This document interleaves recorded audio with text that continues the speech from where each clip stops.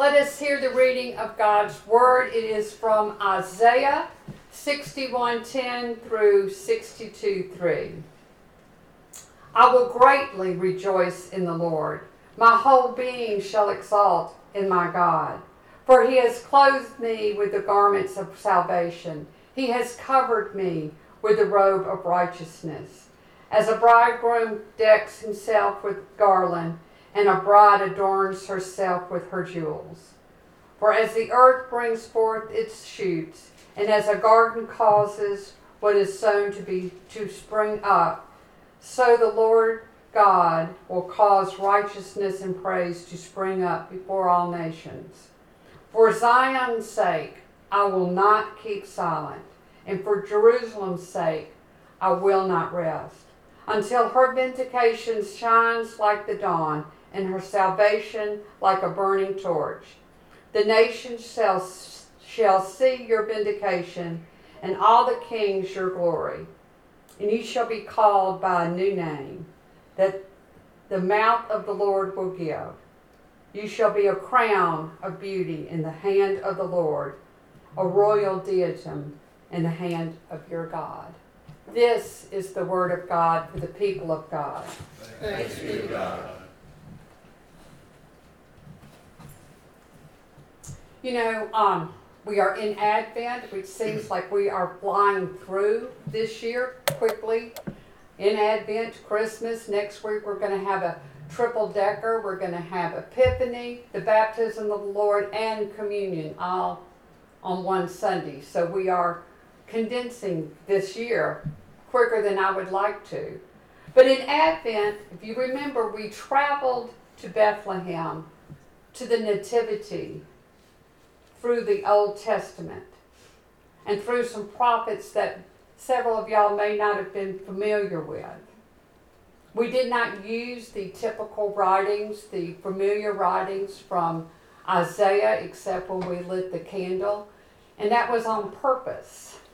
We studied prophets in the book that you may not have been able to find where that book was, because they just weren't books we were familiar with.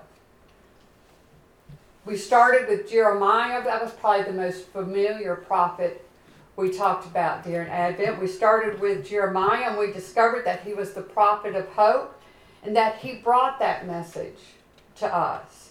And then we went to Malachi. You remember Malachi the hammer? His message started off, he dropped the hammer on the people, but he ended in love. And we received the message of love from Malachi. And my favorite was Zephaniah. We discovered the beauty and the wonder that God was so full of joy, was rejoicing over us, that he began to sing. I love that. Your God is singing over you. You ought to hold on to that.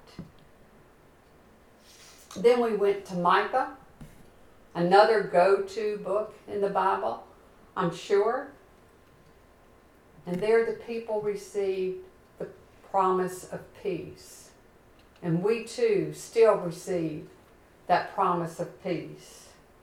So this is the last technically official Sunday that we will have of Christmas.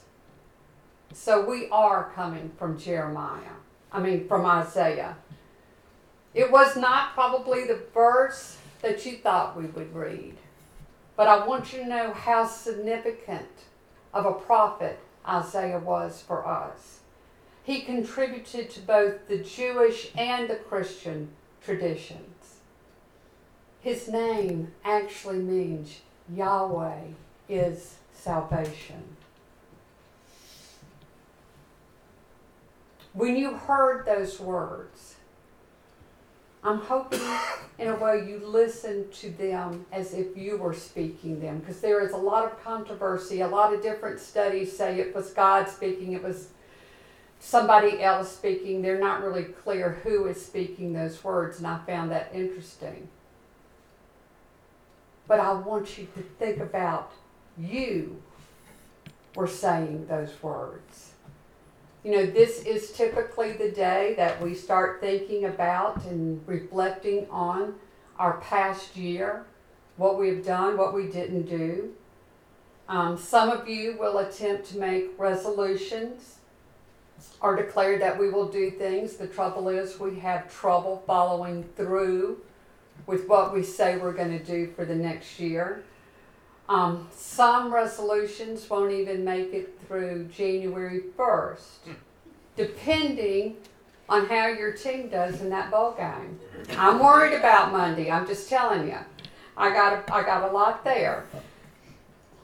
But it's the time that we naturally reflect on our spiritual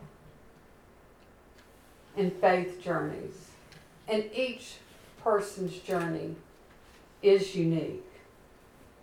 But today, let's reflect back on that from where we came from the pulpit. What you heard over the last year on very significant, very particular Sundays. You know, we walked, if you can remember, all the way back to Lent. We journeyed to Jerusalem, to the cross, to the resurrection on that Easter, through the I am statements of Jesus. I am the vine, I am the good shepherd, I am the bread of life, I am the resurrection. I am the Alpha and the Omega. That was a long time ago, it seems like, doesn't it? Then I asked y'all to think about why you were a United Methodist, as I gave y'all my I am statements about why I chose, and we actively choose to be United Methodist. Then we just heard how we got to Bethlehem and to the Nativity. But what was your spiritual journey this past year? What did you do in your prayer life? What did you do praising God and giving thanks to God? What about your efforts to be the hand and feet of Jesus? What about your personal relationship with God? Now I'm going to tell y'all, I give credit to people who influence or give me an idea for a sermon. And sometime back when it was still really, really hot, which could have been November, but it was further back than that. Some of y'all know Dennis Martin from Trinity. And we were talking about if the choir was going to do a Christmas special. And he said, yeah, there's been talk of it. We're going to do one. He said, but I always want to sing John Lennon's Happy Christmas. And I sort of giggled and said, okay, and I couldn't figure out Happy Christmas. I don't think I've heard Happy Christmas. And then I went home and I looked it up on YouTube, and it stayed in my head, that melody, for months. Colleen played it for us right as I was lighting the candles. Are you familiar? If you're a certain age, you are familiar with that song. John Lennon, and it says, the melody stuck in my head. The lyrics, when you read them, actually ask a very poignant question. So this is Christmas.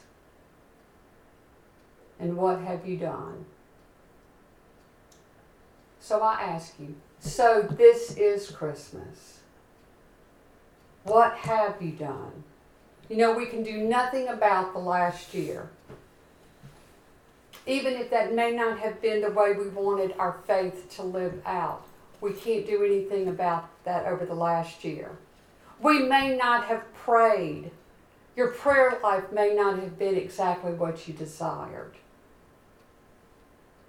You may reflect back on it and say, I wasn't the hands and feet of Jesus as I really wanted to be. I struggled to have that right relationship with God that I so very much needed. But here's the positive. We can make a decision today to do something about our spiritual journey and our growth for 2024. And you sit there and you say, How, Beth, can we do that? I love it when y'all ask the right question at the right time. Thank you for that. I'm going to tell you, you can decide to do it. If you're going to be making resolutions, you can make that resolution about your spiritual life and your relationship with God on this day. And Isaiah gave us 3 statements that we can begin with. I will greatly rejoice in the Lord. I will not keep silent. I will not rest. I will greatly rejoice. Here again, Isaiah 61:10. I will greatly rejoice in the Lord. My whole being shall exalt in my God, for he has clothed me with garments of salvation.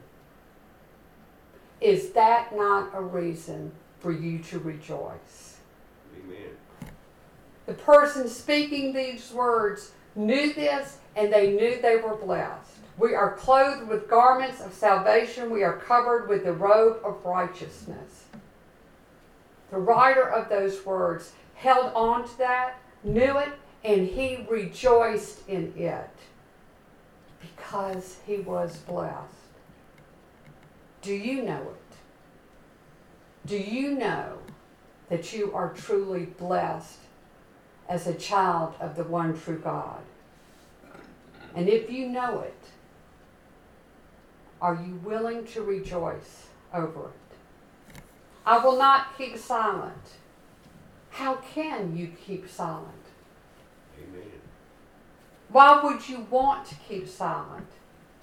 You have been given these gifts out of everything that you have received. These are the greatest gifts. You have been given. It's a gift, salvation and righteousness. You did not earn them. Nothing you can ever do can earn them. Our God gives them to us. And we celebrated that last Sunday in the birth of a little tiny baby. Those are the greatest gifts we can give. If you genuinely believe that this tiny baby is your Lord and Savior, that you have been given salvation and righteousness from our God, then why aren't we proclaiming this to each other and outside the 4 walls of this church?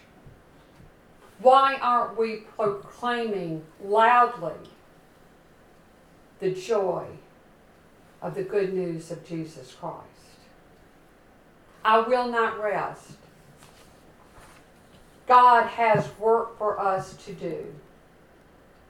Work for you to do, work for Burge Chapel to do. It says there is great work for you to do. You know, you hear the words every Sunday, either in the offertory prayer or the prayer of the people. And I say it for a reason. You hear, let us say yes again to you, Lord. Yes to being the hands and feet of your Son, our Savior, the Lord Jesus Christ. These are not said casually. They are not used as filler words just so I can have a little bit longer prayer. They are words of a prayer for me, for you, for each one of us, for this church. They are a prayer said as a call to action. Where God needs us, we ask Him to use us. Whether it be in the plans for this church, for the church universal, our own personal Christian action. Where He calls us, we say, put me in, Coach. If you want me to sit on the bench, fine. If not, put me in where you need me. You know, sometimes we think we just do small, insignificant things. But everything you do, everything we do collectively, when we do our best for God, can bring about change. We can be the agents of change in this world for our Lord and Savior. Just as Isaiah writes to remind us, he says, remember, we are adorned with God's righteousness through Jesus Christ. You may be familiar with Romans 3:22. This righteousness is given through faith in Jesus Christ to all who believe in Him. This truth should fill your heart with joy and motivate us to respond to God's love. As recipients of God's salvation, we are called to cultivate righteousness and offer heartfelt praise to God, not to be silent. We should not ever be silent in our praise and thanksgiving to God, but proclaim His goodness. All that we do, our actions, our attitudes, and our words should reflect the righteousness that God has graciously bestowed upon us. I will extol the Lord at all times. His praise will be on my lips. Psalm 34:1. You cannot be a believer and be silent. We are called to shine, not to rest. We are called to shine forth God's glory to the world. Followers, believers of Christ are called to be the light in this world, reflecting God's glory through our actions, attitudes, and our words. All that we do should draw others to God. We are to testify to His transforming power and to witness to everyone about our Lord and Savior. Matthew 5:16 says to us, in the same way, let your light shine before others, that they may see deeds and glorify your Father in heaven. I will is an action phrase, an emphatic statement of what your actions will be. Over the next year, let's hold each other accountable. Over the next year, maybe we want to add on to those I will statements. If you're thinking about what you want to do next year, start with your spiritual journey, with your faith journey. So, this is Christmas. What have you done? But more importantly, what will you do? Amen and amen.